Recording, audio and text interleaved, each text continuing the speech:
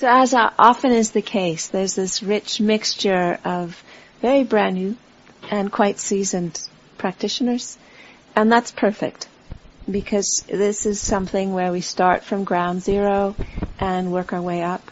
And even for those of us who have had a few years under our belt of meditating, it's always helpful to start from basics so that we reconnect with those, those places of, what is the foundation of what it is that we're working with, so that we can use it in our own practice, in our own cultivation. My own perspective has been, I've always felt that if people really see what happens when they come close to the teachings and watch what their mind-body feels like, then that will be the place where they'll be interested to want to know more. So my whole take has been to offer the Dhamma and see if that's a context where people want to know more. Yeah. So I am really delighted to see everybody here. So thank you for making the effort to come on a very cold morning with a little bit of icy roads, and after quite a spectacular weather forecast yesterday, which didn't quite pan out, but never mind. And, as Sierra was saying, I've been doing this for a while. And the reason why I do this is because I love it. And the reason why I love it is because, for me, I have absolutely seen the way that the teachings work and how we can bring them into our minds and bodies in order to find more peacefulness and ease and clarity and joy in our lives. And I love it when I have opportunities to be able to share in ways where other people can also have those experiences. So we do this individually and we do this together as a group. And as a group, when we enter into meditation practice together, there's something beautiful that emerges in terms of not just about each of us on our own trying to figure it out, but each of us in our interest in showing up and being attentive and settling in creates a fabric of mindfulness, of care, of kindness that then supports all of us relaxing and feeling supported in this unfolding.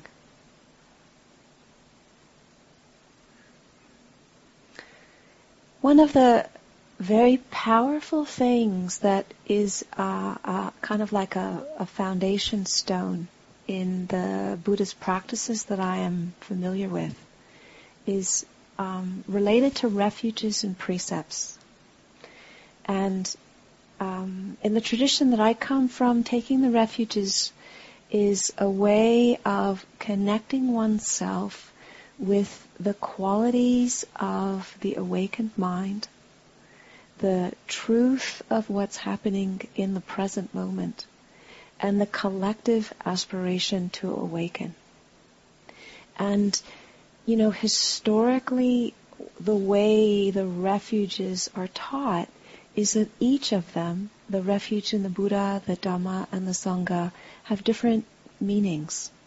So the refuge in the Buddha can have the meaning of taking refuge in the historical person who lived and had realized these profound and transcendental truths. And taking refuge in the Dhamma can be really having a sense of a close affiliation or affinity with the legacy of teachings that were left as a result of the understanding that he had. And taking refuge in the Sangha is taking refuge in the monks and nuns as well as all of the people who have realized, had direct experience with these truths. In our contemporary world, particularly for those of us who don't have a lot of association with Buddhism, then we don't know who the Buddha is. and we don't really necessarily have any feeling one way about the Buddha. So why would we take refuge in something that we don't have a clue about? And that's a valid question. It's an important and valid question.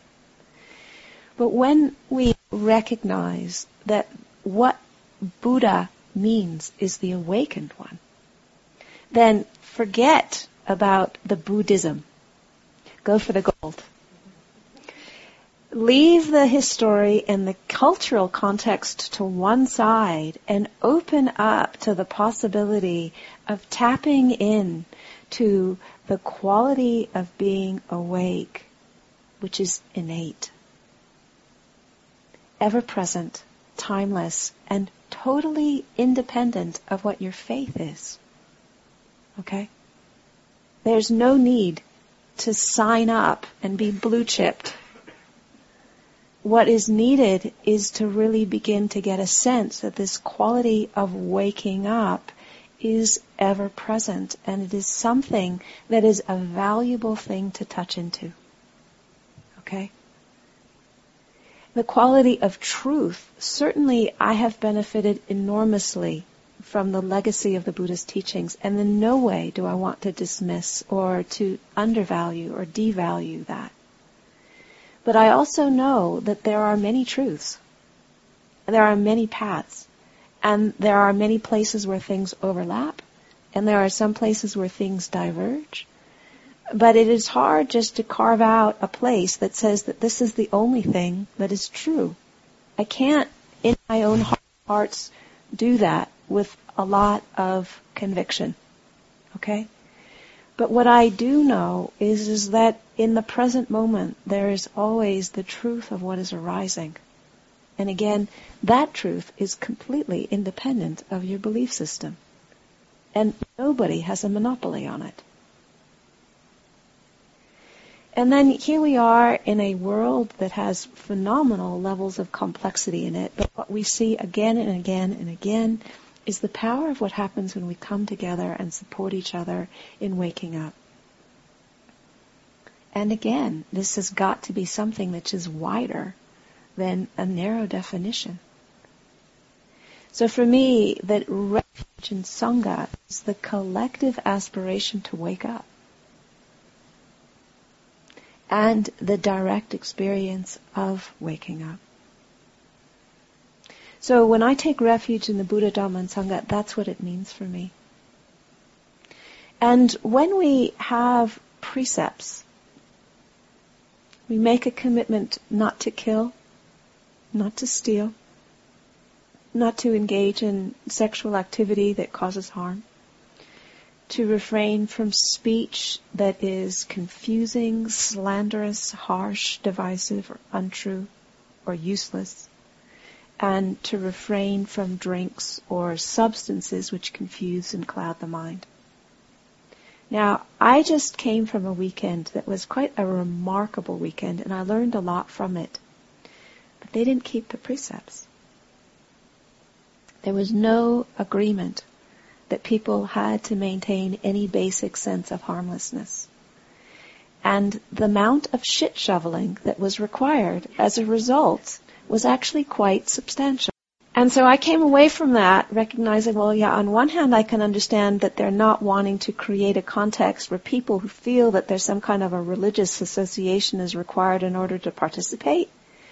But the mop-up, when there isn't any kind of basic agreement of like what we do and what we don't do, was huge.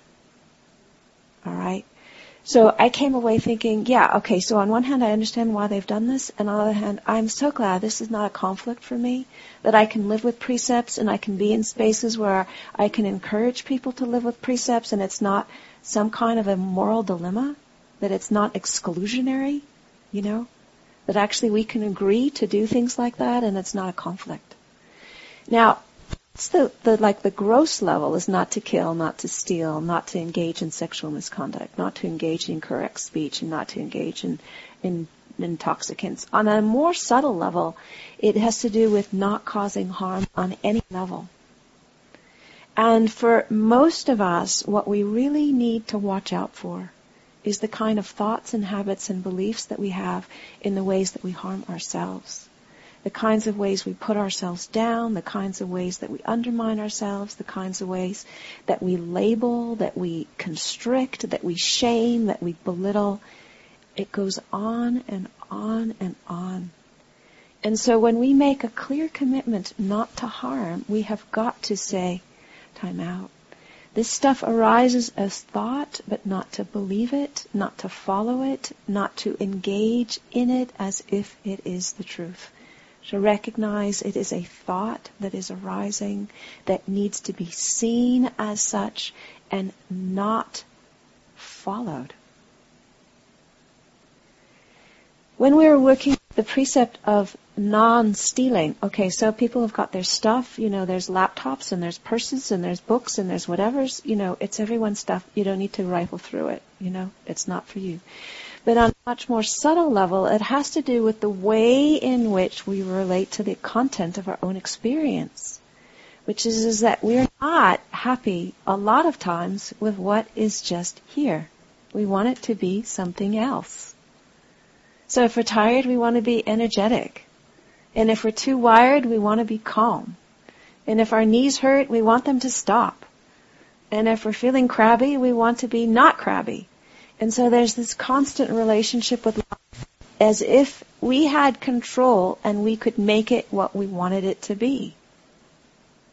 And so one of the things about the precept of non-stealing for me, in the same way like my alms bowl, I receive whatever is offered. And then it's my choice how I relate to it. But my bowl is open, and I don't have a choice about what goes in it. All right? Our minds and bodies are a little bit like an alms bowl. It's just what comes, comes. We have a lot of intelligence to learn and how to work with it. But we cannot predict, foresee, or control the things that we experience. In terms of sexuality, this is a rich, large, and very wonderful topic because it has a lot to do with all kinds of things. And contrary to most people's assumptions, celibacy, which is what I live, is not a cutting off of sexuality. It's a total embracing of sexuality. And so what happens for me is that I can totally relax and rest in the peacefulness of what it is to be fully alive and fully human, know the depth of how this energy operates, and just be absolutely clear where my boundaries are so that it's not confusing. In terms of people who are engaged in relationship, it's just really important to know how important this energy is, how powerful it is, and how important it is to use and to relate to it with integrity. And so, in a context like this, we'd be observing the equivalent of the 8 precepts, where this is not a situation to be picking up on each other, This is that's off limits, not because there's anything about that itself which is off limits, but because this is not the context, right? So that people then can relax in themselves, or they don't need to interpret glances, or where you put your shoes, or, how you're drinking your drink as to be some kind of a message that you're trying to convey to somebody else. You think I'm joking?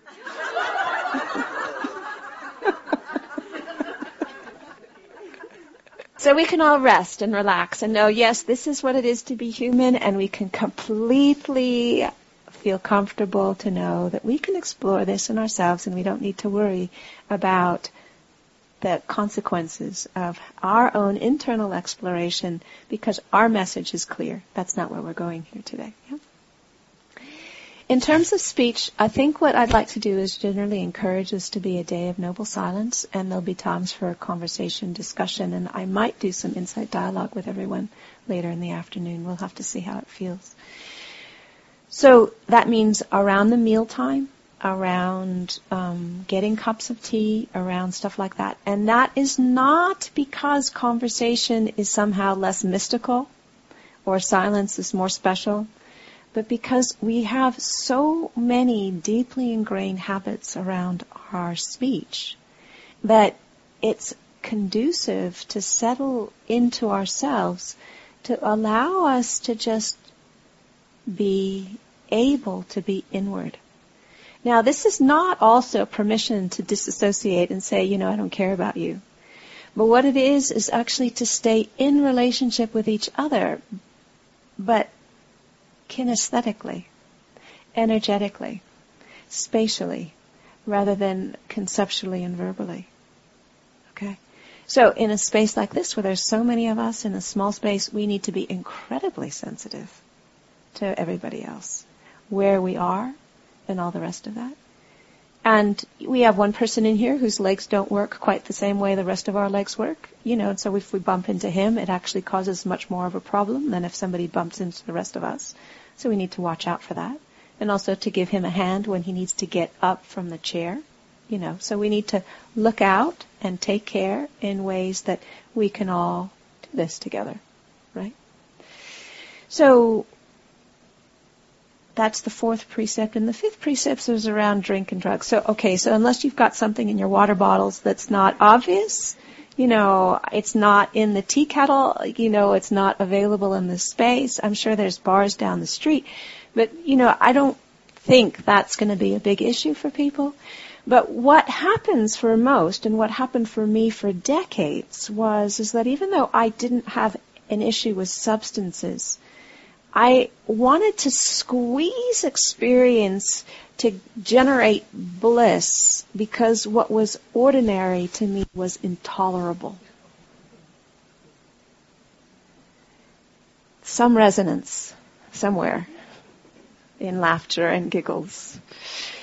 And for me, that was an incredible, powerful reflection to work with of how I couldn't just tolerate things being ordinary. So we have an invitation to be with things as they are, to work with them, to develop skill, to learn how to access this awakened mind, which is our birthright. Everyone has that as part of what it is to be a human being, is the capacity to be awake and to be radically free from all kinds of suffering. So normally there's a way of affirming the refuges in the precepts by repeating them. And so what I'd like to do is do that. Yeah. And I know the refuge is a chant for it in the Pali language, but I'll just offer that, and then to repeat after me as you feel comfortable with a different language. So I'll repeat each sentence, and the first one is I go to refuge in the Buddha, and just connect when you're saying that what that means for you. Okay? That quality of awakened mind. And the second sentence is I go to refuge in the Dhamma. And the third sentence is I go to refuge in the Sangha. And I'll be chanting in the Pali language. Is that clear? Are there any questions about that? Okay, so we'll just make do with something fading in and out. Just watch how it works.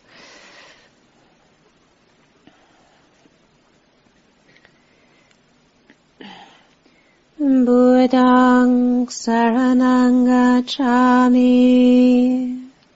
If you'd like to repeat after me, you're welcome. Buddhaṃ saraṇaṃ gacchāmi. Dhammaṃ saraṇaṃ gacchāmi. Dhammaṃ saraṇaṃ gacchāmi.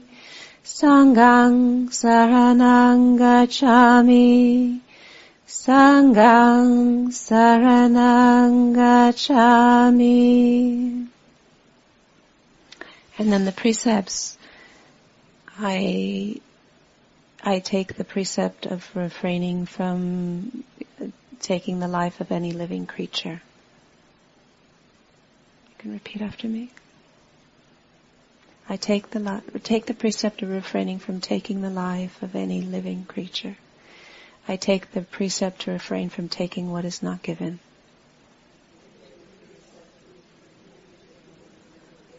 I take the precept to refrain from sexual misconduct. I take the precept from incorrect speech.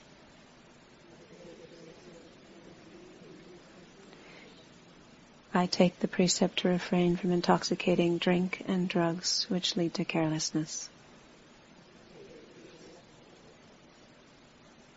Good. Thank you for listening. To learn how you can support the teachers and Dharma Seed, please visit dharmaseed.org/donate.